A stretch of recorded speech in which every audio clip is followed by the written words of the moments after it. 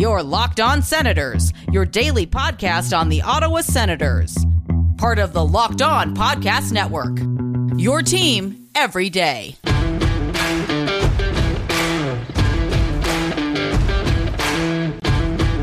I'm Jake Sanderson, and you're listening to Locked On Senators podcast. I'm Tim Stützle, and you're listening to the Locked On Senators podcast. Welcome inside episode 595 of the Locked On Senators podcast. I'm your host, Brandon Pillar, up in the Blue Mountains. Ross Levitan still away on vacation somewhere in the Mediterranean these days, but he will be joining me for segment 2 and 3 of this episode as we break down both of our final rankings list. We debate why each other has someone too high, too low, and our reasoning for where we put them. So this is your final prep for the 2022 NHL draft. It is tomorrow, guys. It is happening for real here. And Pierre Dorion spoke on TSN 1200 about that today, says there's about a 50-50 chance that he keeps the pick or trades it. There's a couple irons in the fire, as he said, and I'll get into more of what Pierre Dorion talked about. And also, Colin White is no longer a member of the Ottawa Senators as he's been put on waivers for the purpose of a buyout, something we all saw coming, but it does suck to see Whitey leave nonetheless. That's what we've got on tap for today's episode of the Locked On Senators podcast. Here we go.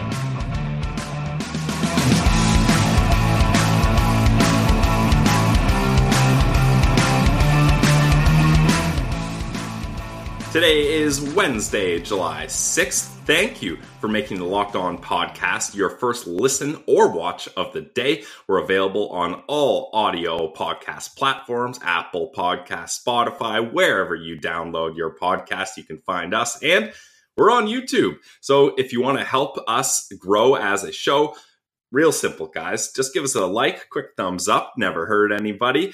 Be a friend, tell a friend to subscribe to the Locked On Senators podcast YouTube channel and leave a comment below. And I'll discuss what comment we'll be leaving later on in this episode because first off, Pierre Dorion has spoken to TSN 1200 just moments ago before I started recording. Wanted to make sure I got that in the episode.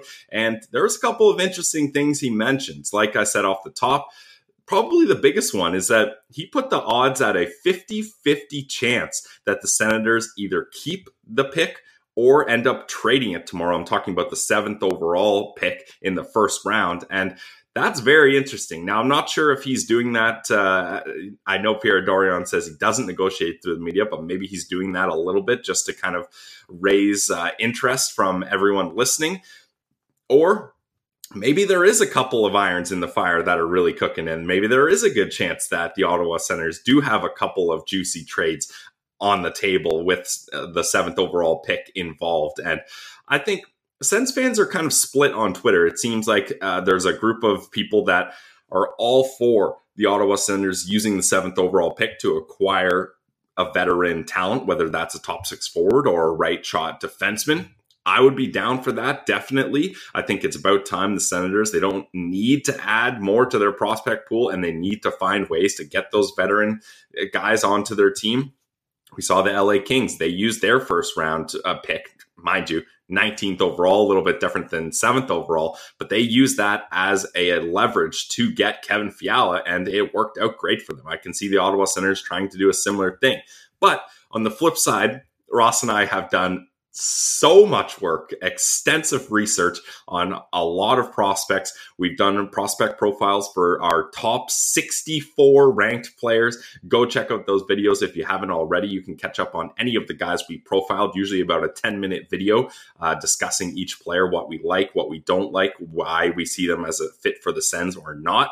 And we've done a 4-hour-long mock draft. So for the Sens to just go and trade that 7th overall pick would be kind of funny. Not that it would make our research and content a waste, because we had fun looking at all these guys, and now we can understand the draft as a whole a lot better. But there would be some irony there. And I still do think some players at 7th overall, you're looking at Joakim Kamels, your Cutter Gauthiers, and there's a lot of mock drafts and rumors that have David Jiricek falling all the way to the Senators at 7th. If you have an opportunity to draft either of those three guys, I would have no issue whatsoever with the Senators keeping that pick. Now, it is the Ottawa Senators, so those three guys I just talked about probably aren't on their radar at all, and they'll end up drafting someone we've never even heard of and have to scramble to Google search before we put out a video talking about it. But that's why the NHL draft is exciting, and that's why it's exciting to follow along the Ottawa Senators. Never a dull day in Sens land. And there's lots of other things Pierre Dorion talked about. Obviously, the buyout of Colin White, and we'll get to that later. But some of the other things I thought were interesting is he said they're still looking to add to hockey operations, which is good to hear him say. They did name 2 new assistant general managers in Trent Mann being promoted from within and Ryan Bonus from Pittsburgh coming over to be the assistant general manager and take over Belleville and do a lot of contract work. So that's definitely a plus. But I did think it was kind of funny when Dorion was saying, yeah, we're going to add more, but we don't want to get too big here because then people feel like their voices aren't being heard. And yeah, I mean, that's a fair statement. But when you have a team as small as the Ottawa Senators, I don't think Trent Mann is worried that his voice won't be heard or something like that. So that was a bit of a funny cover up from Pierre there. Like, hey, we don't want to hire too many people here, but definitely they could use some more help in the front office. That's for sure. They quickly got into talks about some of the RFAs. Most notably, there are progressive, I'm using air quotations there, progressive talks with Josh Norris. So that'll be interesting to see how that goes. I really think that's something that needs to get done first and foremost. They have initial talks with Alex Formenton. He mentioned that Brannstrom has the same agent as Norris, so naturally they've been in talks with Brannstrom about his deal. And with Mathieu Joseph, they're trying to work on those because there are arbitration possibilities there. And now, as far as the draft goes, Dorion said he got a new haircut in Montreal, so he's going to be looking fresh for the draft. Look good, draft good. Hopefully that's the process here for the Ottawa Senators. Now let's get to the I don't want to pass over the Matt Murray discussion too. Matt Murray, they did say that it was their decision not to play him at the end of the season. They felt he could have been ready, but what was the point at that point in time in the season, which is fair. No reason to put him out there and maybe re-injure himself and make for a longer offseason. And he got new equipment. I know Ross would definitely want to mention. Hopefully he got some designs on that equipment, not just an all-white setup. You got to look good, play good. Maybe he can hit up our guy Shifty, the guy that does all the work for Joey Decord's equipment, because Shifty definitely could hook him up with something that's looking a little more stylish than what he's done in the past. And he's got new equipment. He's going to be going on the ice. So it's good to hear Matt Murray is progressing here, as Pierre Dorion adamant that they will go with 3 goalies next season. We'll see how that goes. And then finally, the big news of yesterday. Of course, the news comes out right after I'm done posting the pod. Colin White has been bought out by the Ottawa Senators. Now, like I mentioned, this is something that I think everyone was aware was going to happen.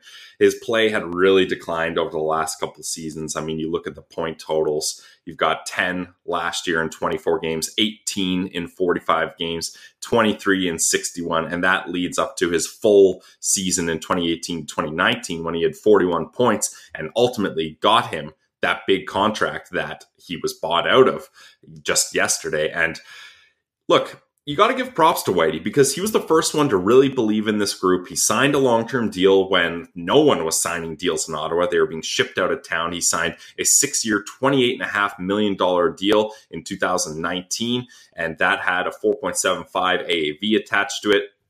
But we all know when Mark Stone got traded, Colin White just was not fitting in with the Ottawa Senators anymore. And I mean, fair. Like when you get to play with a guy like Mark Stone and then he shipped out of town and you got to find new line mates on a rebuilding team, it's not going to be easy to have the same type of success as he did with a great player like Mark Stone and Brady Tkachuk on his lines. Then he had a lot of health issues, injuries. He was banged up a lot of the time. Even when he was playing, it was obvious he wasn't 100% healthy. You could tell he's a little bit slower out there and things weren't just really clicking for him. And then that shoulder injury really affected things. And the thing we need to realize here is the fact that due to his age, the buyout was at 1/3 cost instead of 2/3. It made this a no-brainer. Like I really think that there was rumors that Montreal was looking at Colin White in a trade, and there was other teams interested. Like, the Senators would have had to retain a bunch of salary, probably still sweeten the deal, and that's just to get out from under that contract. Much better option to buy it out at 1/3 of the cost, because look, the Sens are going to have a cap hit of $875,000 a year. That's like an entry-level contract, and sure, it goes to 2028, so that's a long time, 6 years of that hit. But when it's just an entry-level contract each year, it's not that big. You're not even really going to notice it. And actually, not a math guy, so I don't fully understand how this happens, but in 2024-25, the Sens are going to get a $625,000 cap credit. So they're saving money, that's for sure. And when you're talking about saving money, the total amount that they save is $10.5 million. So it's a lot of money to be saved on a guy. Like, where did we see Colin White fitting in here? Like, he bottom six at best. Like, I wouldn't even say a middle six forward. Was he a winger? Was he a centerman? And there's all these talks about Colin White being a 200-foot player. But as Ian Mendes mentioned in his article, and go check that out at The Athletic, he never killed penalties, hardly at all. Shane Pinto has more penalty killing minutes than Colin White did. And it just seemed like they never found a way to utilize him. DJ Smith notoriously scratched him for 4 or 5 games starting that COVID season, the shortened season, and he was sitting in the press box.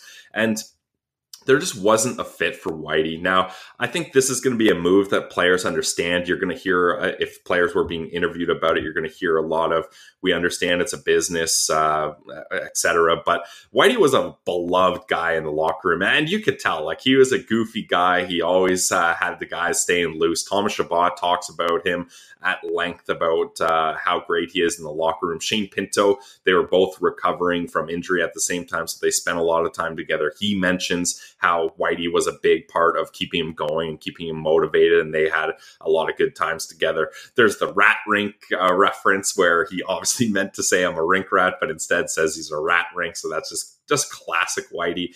There was the press conference of him talking about how with his shoulder injury, he had a little bit of troubles in the bathroom, which was hilarious to watch because he was so nervous, checking over at the PR guy like, hey, am I allowed to say this? Like, this is just legit what happened. And it just made for a funny moment. And I think everyone can see that Whitey's a great guy, but at that contract for a couple more years remaining, like, that was really going to handcuff the Ottawa Senators, especially when you look at what's Josh Norris's next deal going to be. Tim Stützle is going to be looking for a contract. Alex Formenton, Matthew Joseph, Jake Sanderson is going to be off his entry-level contract. Like, there's so many other guys that will need to take up that cap space that needed White to be moved out for that to happen. And Pierre Dorion mentioned it. When they had the likes of Shane Pinto, Mark Kastelic, so guys that have already put time in the NHL and have succeeded in their roles as third and fourth line centers respectively, that's another reason why they were like, okay, we're able to move on from Whitey here. Even on the right wing, there was players that were kind of boosting him out of his spot, and there just wasn't a fit for Colin White anymore.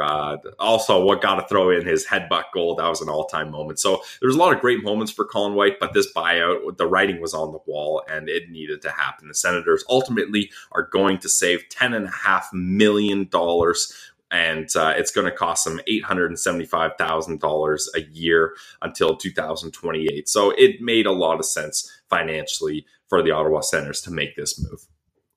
And if you're looking to make a lot of sense financially for your sports betting, there's one spot you got to go. It's the trusted online sportsbook of the Locked On Podcast Network, and it is betonline.net. Look, hockey may be over. Congrats to the Avs. Basketball over. Congrats to the Golden State Warriors. But there's still a lot of sports action going on. And from all the latest odds, totals, player performance props to where the next fired coach is going to land, if you're going to be betting, betonline.net is your number one spot. It's the best spot for all your sports scores, podcasts, and news this season. You can bet on boxing, UFC, golf, and baseball as well. So all the things that are happening right now, get in on that action. Head to the website today or use your mobile device to learn more about the trends and the action. Guys, it's betonline.net, where the game starts. And now I'll throw it over to myself and Ross Levitan for our final draft rankings. So this is one I would definitely recommend if you have the time, watch on YouTube, because you can watch us going through our list and see where we're at. It's a little bit easier to follow along, but you guys know me. I do try to help out for the listeners and mention where we are so the people listening just through audio can follow along as well. But this was a really fun exercise, honestly. We did this on a Sunday afternoon, just something extra that we wanted to be able to throw in as prep for the draft and extra content for while Ross is away. And we kind of put each other up to the task here, saying, okay, you had this guy this high. What was the reason you had him ahead of these guys? Or why do you think he deserves to be in this tier with this group of players? And so on and so forth. And we go back and forth with each other, which, hey, after doing a podcast on my own for about a week and a half here, I would love to have Ross back to go back and forth with. But I think I'm doing an all right job holding down the ship on my own. But it was great to kind of take one final look at all the prospects, the guys we love, the guys we hate, and go over why we think they're such a fit in our spots in our rankings. So enjoy our final draft rankings for myself and Ross Levitan. Here it is.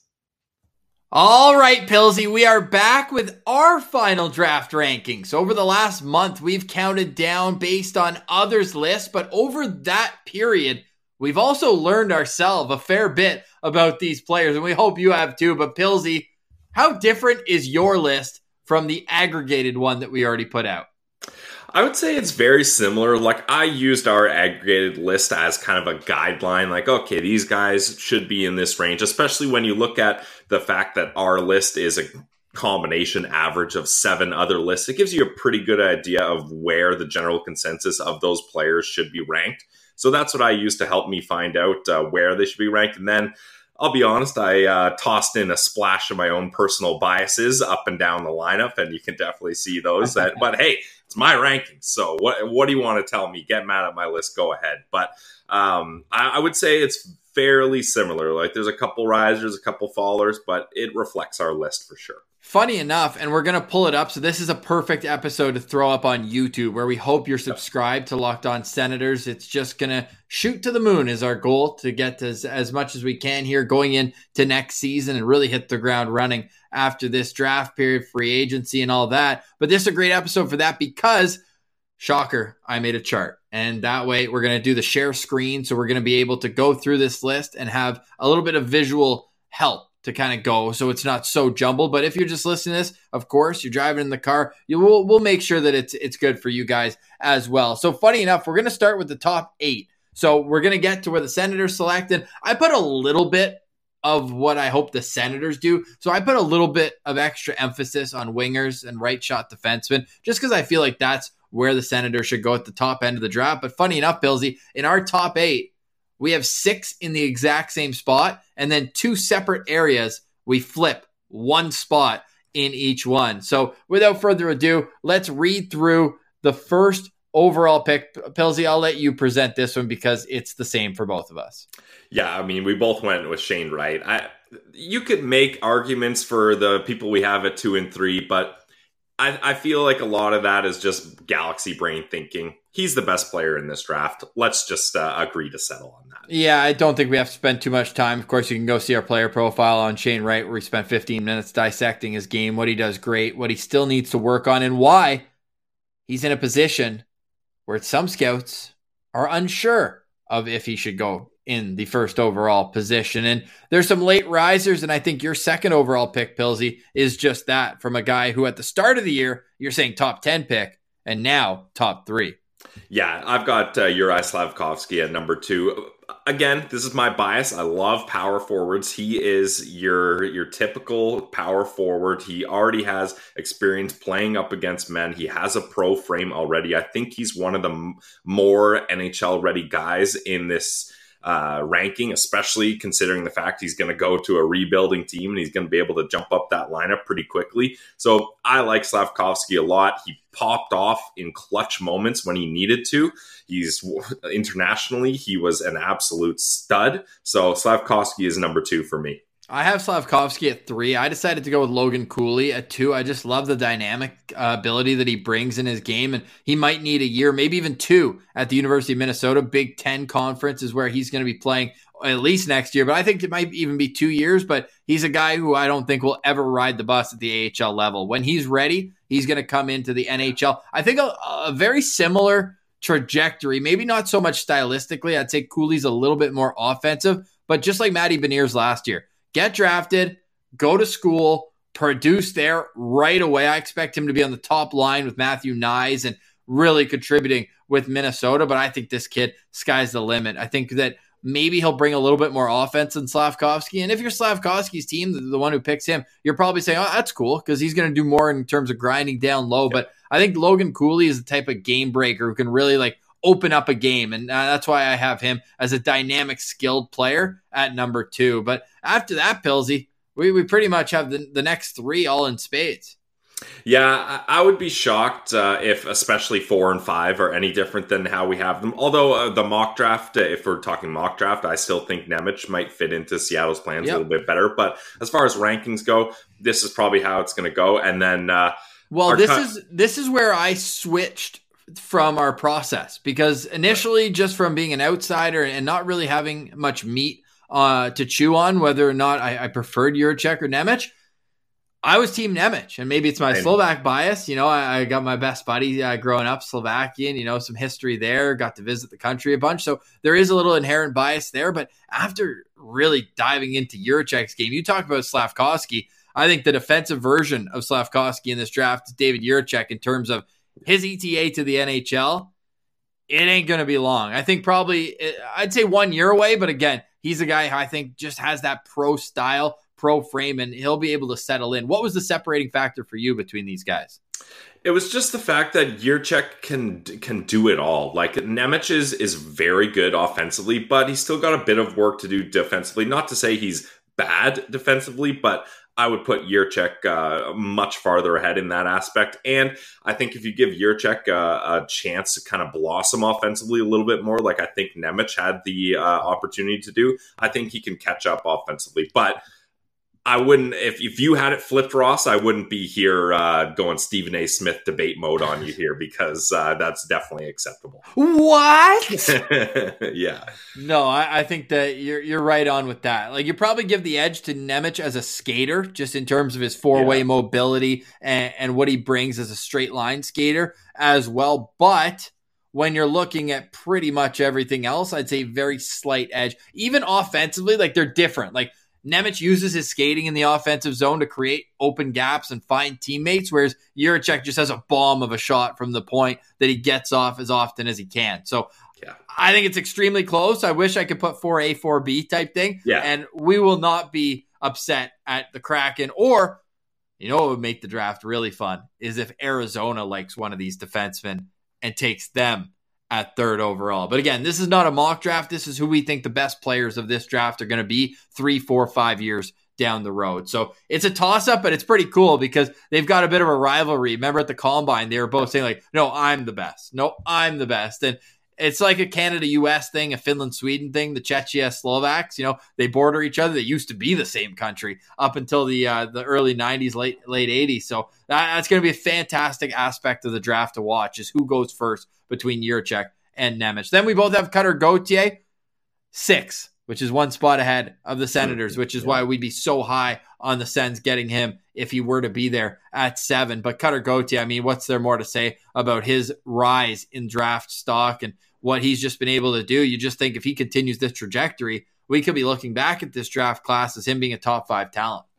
Yeah, and we talk about Slavkovsky as being a great power forward. Cutter Gauthier is right in that realm with Slavkovsky as far as forwards go. It's just the other guys ahead of them, those are premium positions, and they're ultimately very talented guys. So it's more just kind of Gauthier falls just below them. It's not a knock on him. We love his game, and if he happens to slip to 7, that would be great for the Sens. And if he doesn't, my number 1 choice would be Joakim Kemell, and yours would be Frank Nazar. Why is it Nazar there for you at 7?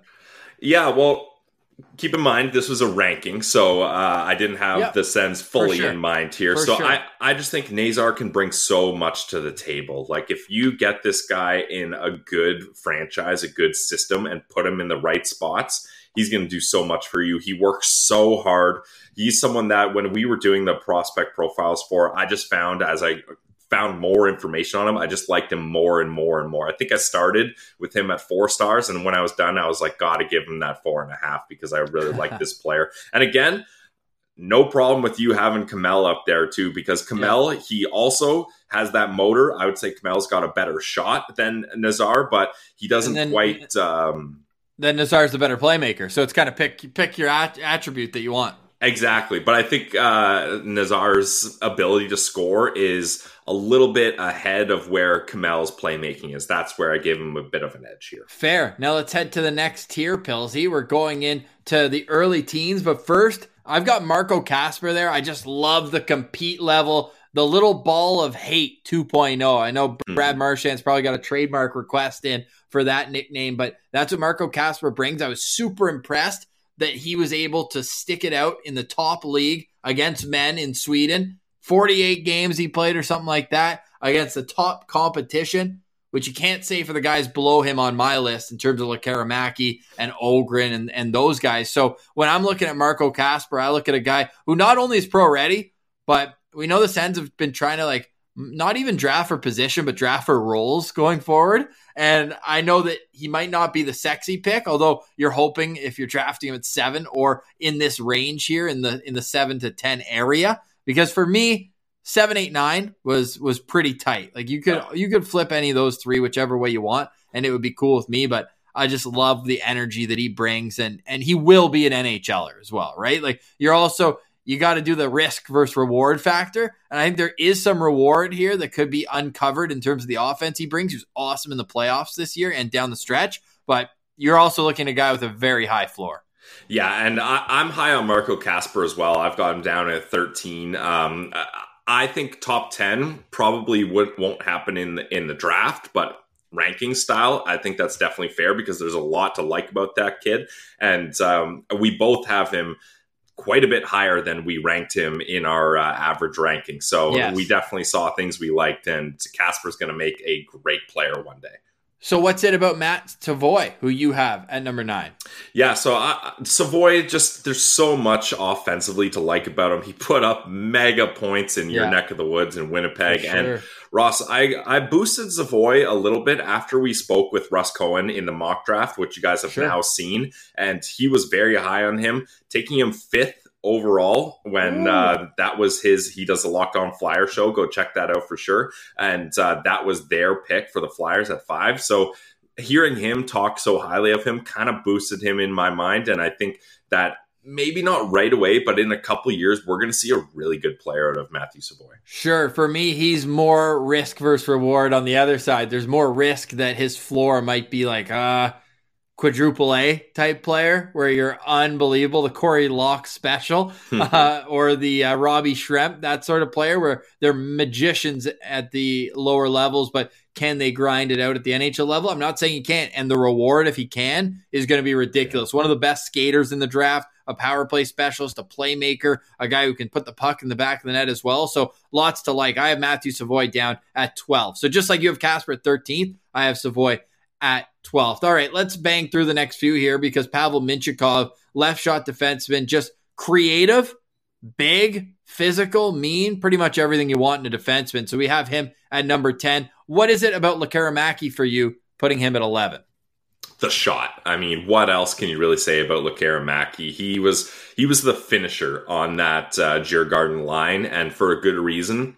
I think his shot is probably NHL ready. Now, can it improve? Absolutely. But I think he's still fooling a lot of really good goaltenders in the NHL with that release of his. So it's hard to ignore. There's a lot of other things I don't love about his game, but at 11, most of these teams kind of have a little bit more of a well-rounded prospect pipeline, and you can be like, you know what? We've got other spots figured out. We're enamored by the shot. Let's bank on that. All right, let's scroll down a little bit. And again, this is why it's great to be watching on YouTube because as you can tell, we've already gone 13 minutes and we're on pick 12. and we want to do a top 50 here. So we're just going to scroll through a little bit, and I think we can actually touch on my 13th overall pick because Rutger McGroarty, nice. You've got a lot lower than me. For me, I'm one of those I can fix you guys when it comes to Rutger McGroarty. It's his skating is just awful, but everything else is so good. So I'm banking on the upside there. Just like for you, it's probably like you're putting aside the size for Matthew Savoie. Like the rest of his package is so good. For me, I'm doing that with McGroarty, but with his skating. Yeah, and I have no issue with Rutger McGroarty going there. I've got him at 17, so just 4 picks down. And after we talked to Jerome on the mock draft, they have Rutger McGroarty at 11th overall, and he did a really good job explaining the differences he sees in Rutger versus Cutter Gauthier. So I think they're both great players, but there was a couple guys where, again, I guess that's kind of the way I'm tilting. I'm banking on the reward part of the risk rewards. There was a couple other guys I have. If the reward hits, I think it'll really pay off. So that's why I had him a little lower down. So I'm just going to ask you a couple questions now about your list because we've gone back and forth a few times about comparing, but I want to more so look into this matchup for you in particular. Brad Lambert at 15, Connor Geekie at 16. Why are those two back-to-back, and what's the separation? Well, Lambert, the thing is, and he's so interesting, and we can tell how interesting he is, Ross. He's one of our most viewed prospect profile videos because people are just, you can't get enough info on him. There's so much to love and so much to hate at the same time. But I just think, again, we're doing this projecting what players are going to be like in the future. Is he a top 15 pick guy right now? Maybe not, but does he have the skills if everything works out right to become a top 15, maybe even a top 10 type player? I think so. And I'm talking in terms of draft, not top 10 in a NHL overall standpoint, of course. So that's where I was just willing to say, you know what? I saw things I liked. Tony Ferrari mentioned to us he wasn't put in positions to succeed. He was bouncing around a lot. I personally think maybe he entered Liga a little bit too early and could have used a little bit more maturing time in lesser leagues. So I've got high hopes for Lambert. Okay, great explanation. Then with Geekie, it's just the skating for you. It's too much to overcome. Yeah, and just the fact that the NHL, the way it's heading, you need to be a great skater. But don't doubt his size and his vision. I think he's a rich man, Logan Brown. And when Logan Brown first came to the Sens system, healthy. Yeah, exactly. That helps. That helps for sure. So when Logan I wonder Brown what his dad's like. Oh no, get into that. We know his brother. Hey, we know his brother's good. He's already playing in the NHL. So he's got that Pizza Hut thing too. Apparently, that's a good family. Can't out Pizza the Hut. You remember that little press conference? Yeah, definitely worth the YouTube. Check it out if you're listening now. Yeah, so and then I got Rutger McGroarty right after those guys. So you just got that, like, I can fix you range here with Lambert, Geekie, McGroarty. They've all got a little something there. Now, I've got a bit of a run on left shot defensemen. My order is Mateychuk, then Pickering, then Bichsel, and then Kevin Korchinski. Now, I want to ask you about Korchinski just because I think we're a little lower on him than consensus. Like, why did you drop him as far as you did? Because I believe he's like 12th on our aggregated list. Yeah, let me find him in our, you said 12th on our I think so. list? He's top 15 for sure. So we've definitely moved him down from there. It's funny. We've both got 14. Perfect. There you go. So here's why I really moved him down. And when we recorded the mock draft with Derek Lee, we chose him for the Anaheim Ducks. And that was, I think, a week or two before we posted. So we hadn't dove deep into the other left shot defenseman yet. So I think I would change my opinion on him based on that.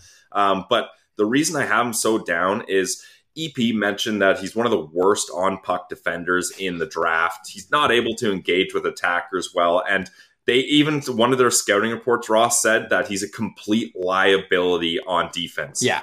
When you're a defenseman and you're getting quoted as being a complete liability on defense, there's a lot to work on there. So I think there's some raw talent with his offensive ability. I'm not doubting that, but I kind of see him being just the offensive guy in a third pair and quarterbacking a second power play unit as his top projection.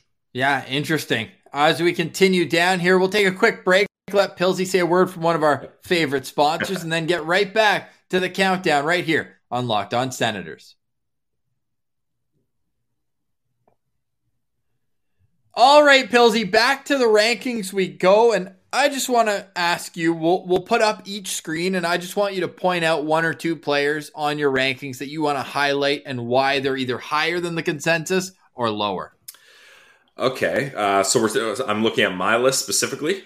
Yeah, or you can ask me questions about mine. I think that's a good way to do it here as we wrap up. And if you want our full list, we'll post them on our Twitter. And when we post this episode, again, it's the day before the draft now. As you can tell, I'm on vacation, so we're recording this a little bit earlier on. The tan skin isn't in there for Ross Levitan, so you can tell this is before his Greek trip. Not yet, but if you're listening, I'm going to do my best to be on the show tomorrow. It feels so weird to say that. But for the draft, after the draft, initial reaction, I'm hoping that the internet will hold up for me to do that. But because let's spend the next 5 or so minutes asking questions about each other's list. Again, we'll post our full list on Twitter, so you can go check them out there. Maybe we'll pin a comment on YouTube as well with each of our full lists, so people can go and easily see them all in one spot. But for me, I'll start, I guess, asking you here. Danny Zhilkin is the guy I completely left off my top 50. Yes. And you have him here at 31. And that's probably closer to consensus than me. So maybe you can put it right back in my face and say, no, why the hell don't you have him on yours? But what is it about Zhilkin that you like other than being a Guelph Storm? Yeah, again, I will fully come clean with my bias, that's for sure. I'm just trying to find his profile here as our lists are all over the place. But I can tell you off the top of my head, a big reason why I like Danny Zhilkin is his ability. Oh, I've got it here. His ability to play with really good players. He was on a line with Sasha Pasajov, and they just dominated together. He started off the season with 15 points in 16 games. So, just go watch his highlights. His highlights are absolutely nasty. There's so much success that he can have offensively. He's good in the face-off dot. I just think he's a safe pick with extra upside. He had 55 points in 66 games, so pretty solid production. I'm a fan of Danny Zhilkin. Nice. All right. I will allow that. Do you want to ask me about my 28th overall pick or what? No, I don't. I want to first, a guy that I had completely left off my list and kind of forgot and had to make an adjustment. Gleb Trikazov. Tell me why you got him all the way at 25. Yes, well, if you had asked me at the start of the season, and this is kind of quoting Jerome Berube as well, but this guy just was a complete no-show at the start of the year, and we think he's going to fall because some teams would have just thrown his profile right out in the garbage. But the way he competed in the second half of the season, becoming almost a point-per-game player at the level he was, now he could be a Kirill Kaprizov type where you lose him in Mother Russia for the next 4 or 5 years, but eventually, if and when he comes over, he's going to be a stud. Like that's just, I'm sold on him as just a super high skilled player and a guy who, if you're a team maybe that's in a rebuild right now, like imagine Arizona gets him at 31 with Colorado's pick. They already have 2 first-round picks. They can just stash him away, and then when they start getting good, you bring him in on a 2-year entry-level contract, and you're like, okay, now we're paying a guy $925, and he's in our top 6. So I think he could be a guy where patience pays off because the shot is elite, the compete level really picked up, and he's great at finding his teammates. So I think that there's a lot of skill here with Gleb Trikazov. Yeah, I think there's some skill with him for sure. The big reason why I had him a lot lower is the fact that I'm not so sure how well his development is going to go in Russia with the way they develop guys. And he spent a lot of his time in the MHL. So that's like the CHL of Russia, which is a much lesser talent version of the CHL. Hopefully Mother Russia's not tuning in to hear me say that. But that's where I was a little bit down on him. They gave him a sniff in the VHL, I believe 11 games, and it didn't work out. Yeah. So I'm kind of iffy if I agree, stash him away, but how long is it going to take? Yeah, no, that's very fair. Now, I was lower on Philip Machar, too. I just think that at his size for the style he plays, to me, he's like, at best, a third-line guy. I just don't see a whole lot of upside. Yeah, and that's fair.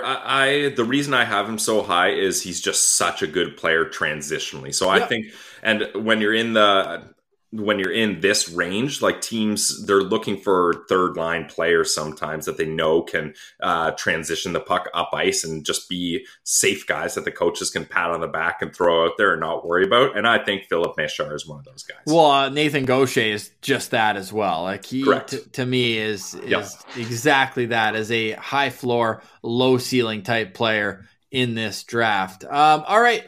as we go down, you're high on Ty Nelson. Anyone who's been following this coverage. Wait, we got to give you a chance to pop off on Lane Hudson. You got him going in the first round, short king season. Yes.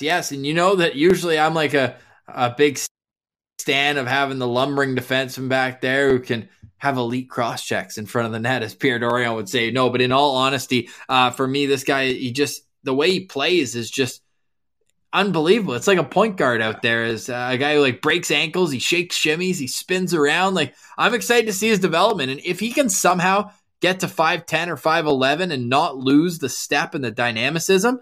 Is that a word? I usually challenge you on words like that, but you're usually right, so I'll give you the benefit of the doubt there. Dynamicism. I don't know. Somebody can look that up and tell me how dumb I sound, but I like it. He's got dynamic qualities.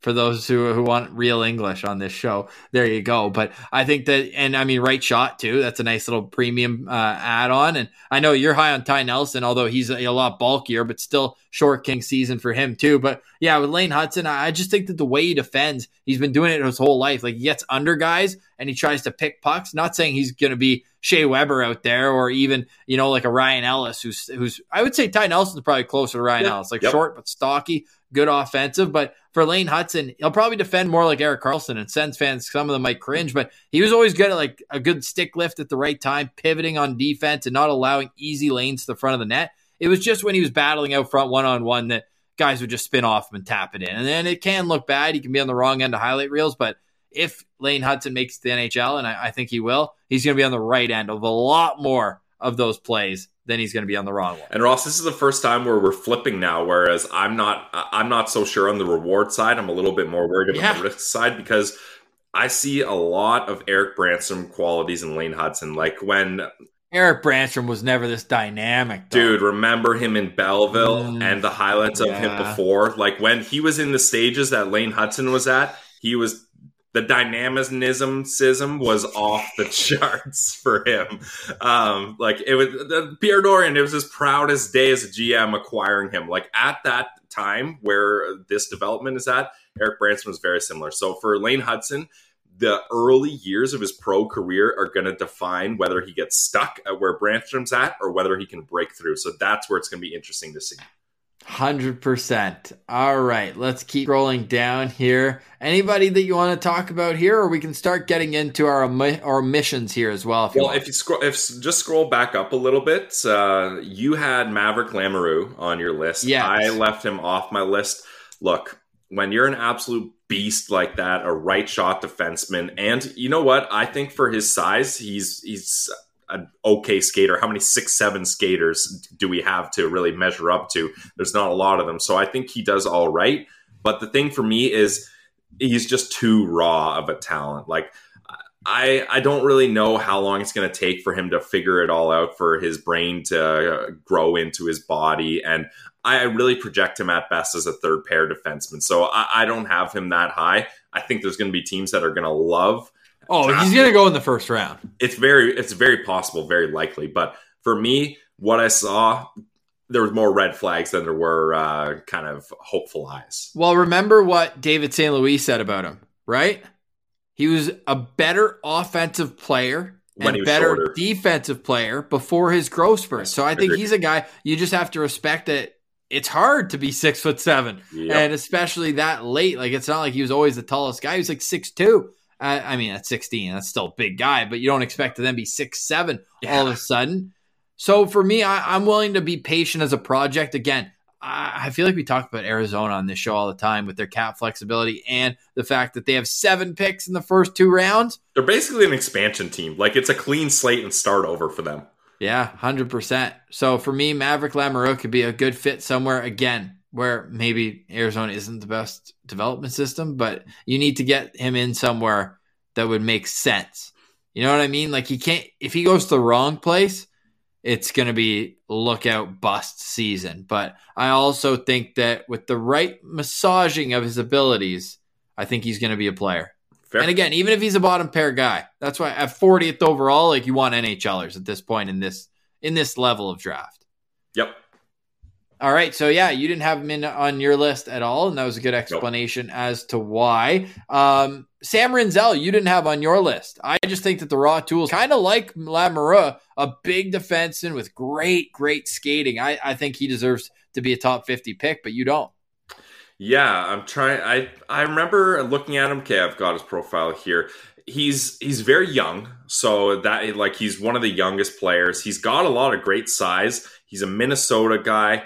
There's some things I like about him, but I just this is where it really changed me. I put in my notes, I feel like Rinzel is what the Sens wanted Ben Roger to be. So that's where the risk really kind of jumped out at me, and I was like, oh man, I don't know if I'd be willing to go down that path again. So, and there's still time. There's still time for Ben Roger. I'm not counting him out yet, but I just felt at that point in the draft and at this point in our rankings, there's much more better value to be had. That's fair. That's fair. For me, it's a big swing, again, from a team. And this is the area in the draft, probably from like 35 until 50, where I'm just looking for big swings mostly. And like Noah Warren's another one, a guy we didn't even profile. We should have. But Noah Warren is going to be a stud, I think. Big 6'5" right shot, but also can move the puck really well. So, man, we did it. This was extremely long. Now, the way I want to end it off here, because one of the last players we had in our rankings, Pilsy, we both found a way to sneak in to the top 50. Paul Ludwinski, I would love if the Senators found a way to make him a part of the team. I think he's going to be an NHLer for sure. Yeah, I agree. And he was one of the first people we profiled actually on our very first day. He was one of those guys. And so he was 58th or 59th? We got him at 61. 61, we did 64, nice. Right? Right. And the thing I really like about Ludwinski is he was playing on a line with Wright and Chromiak to start, but then they said, you know what, we're going to move you down to second line and center, and he did a great job without those big star players. And when we talked about Ludwinski, a lot of Sens fans and Kingston Frontenac's fans commented on the video being like, he was the best player for them during the playoffs, like miles ahead of Shane Wright, which is crazy to think of. So yeah, look, you got your 50th ranked player, and people said he was way better than our top ranked player. I mean, small sample size. And, real shame if that happens in real life. We'd be real upset. Who's your honorable mention, man? I'm at the edge of my seat here. That blank white is killing me. Yeah. Well, how about we do this for the people? And I like that you snuck Dylan James in there from North Dakota. I've probably got him at like 55. So if the Sens take 62 on him, I'm happy. But when David St. Louis simply had no idea who he was, that worried me. Yeah, that was not good. One sec. Let me have an honorable mention here.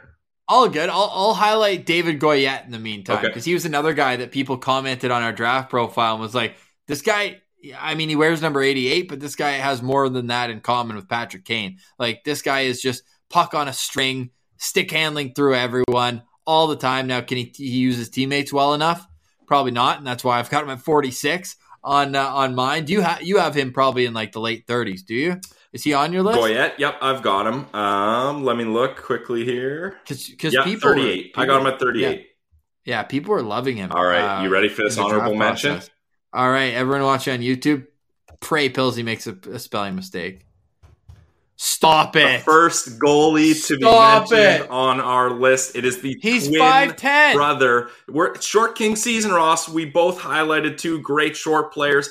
Okay, 5'10", that's one number, Ross. You want to hear some other numbers? How about his J20 national numbers for Linkoping, the same team his twin brother played on? 28 games played, 1.82 goals against average, 0.92 save percentage, a 21-7 record. And then in the playoffs, he kept it going. 8 games played, 1.97, 0.925, and a 6-2 record. Like, I wanted to get a goalie on there. Yes, love it. Sorry, I was reading off, so I didn't see you got your mask on there. We're a goalie-friendly show, and we can't even get a goalie as an honorable freaking mention. I'm doing it. Hugo Havlid, great name as well.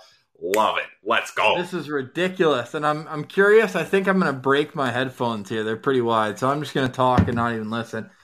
Oh my God. See, I took the yellow one. This is my old one from when I was like 9 years old, but I grabbed it because you took the Swede. So I had to mix in a little bit of yellow on there as well. Unbelievable. Hugo Haviland, 51 on your list. Let's go. Absolutely, yeah. And I would probably go with, is it Leonin? Who's the other Finnish goalie, the big guy, Leonin? I think so. I just remember Topias Leonin. It was when I looked and saw they were twin brothers, I was like, oh, like, is this Hugo guy? Like, was he just a target for his brother growing up? No, he's actually really good. And I think you say he's only 5'10", but you see Saros, man, like, he's proving that small goalies can get it done if they put the work in. So I'm a believer.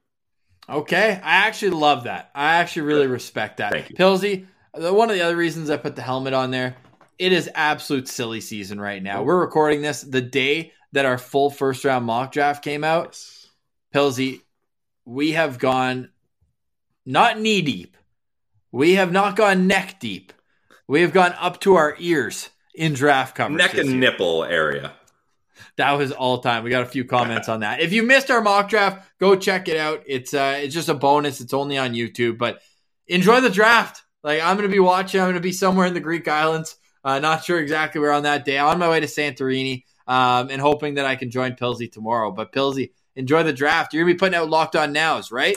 Yep. I'm going to be making reaction Locked On Nows for all on our YouTube. On our YouTube page, guys. Be patient with me while Ross is away. I'm not a social media expert. I am not a graphic designer. So things are going to be a little slower and a little less clean as you're used to. But I'll do my best to get all the info out for you and keep an eye out for everything. I guess I'm going to have to log into the @Sens Central Twitter account, eh? How are we going to do this? I don't know. Are you sure? That's a lot of responsibility. It is. With great power comes great responsibility. I think last time I logged in, we were still Sens Central making 100%. Sense of the Sens. So yeah, I believe that. Here's what we'll say for sure: whether or not we do that is up for debate. Ross is not willing to give the handle over.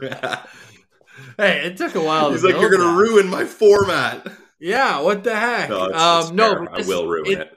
It's a perfect reason to subscribe to Locked On Senators on YouTube. Yes. And if you click the little bell, ding, ding, ding, ding, ding, you'll get a notification on your YouTube channel when new videos are posted. So do that. Enjoy the draft. I'm going to make a bold prediction. Again, we are recording this on June 26th. Pilsy, Kevin Fiala is either an Ottawa Senator now or will be tomorrow. Ooh, I mean, I love that. No, he will. I'm stuck. He already is. What number is he taking? What number is he? Yeah. I love it. Wait, does that count as me laughing at my own joke, or did you make that joke? No, I laughed along with you this time, too. For bingo. Yeah. We got to know for the bingo. Yeah, exactly. I mean, yeah, get your bingo cards ready. Get your dot markers all inked up because you can hit bingo a lot of times. He's going to wear number 22. Zaitsev's traded to Arizona. I'm down for that. I think Fiala's going to New Jersey. I just think it makes too much sense. So I've started to look elsewhere. You know what? You want to get silly? Give me a bold prediction. Yeah, okay, yeah. Let's do it. Bold prediction: Josh Norris, long-term contract, inked very shortly after the draft. Very shortly after the draft. Yeah, Pierre Dorion. He's got to free agency. Yeah, before free agency. Yeah, because they got to decide how much money to give Giroux. So they're going to get Norris done, and then they'll work on Giroux. All right, silly season is officially here. Hey, enjoy the draft, everyone, for real. Thank you so much for sticking it out with us through this lull of Senators activity on ice in the front office. There hasn't been much player movement at all, but you guys have stuck it out with us, and the numbers are actually going up. So you love the draft coverage. We love providing it, and thank you so much for making us your first listen through this entire process. We're not going anywhere. We've got the live show coming up tomorrow with Pilsy and hopefully me as well. Then Friday, and then boom, on Monday, I will be back in the saddle for episode 599, Pilsy. I'm coming back just in time to hit 600 with you as well. So what else? Anything else here before we go? Next time you talk to these people, the first round of the draft will be over.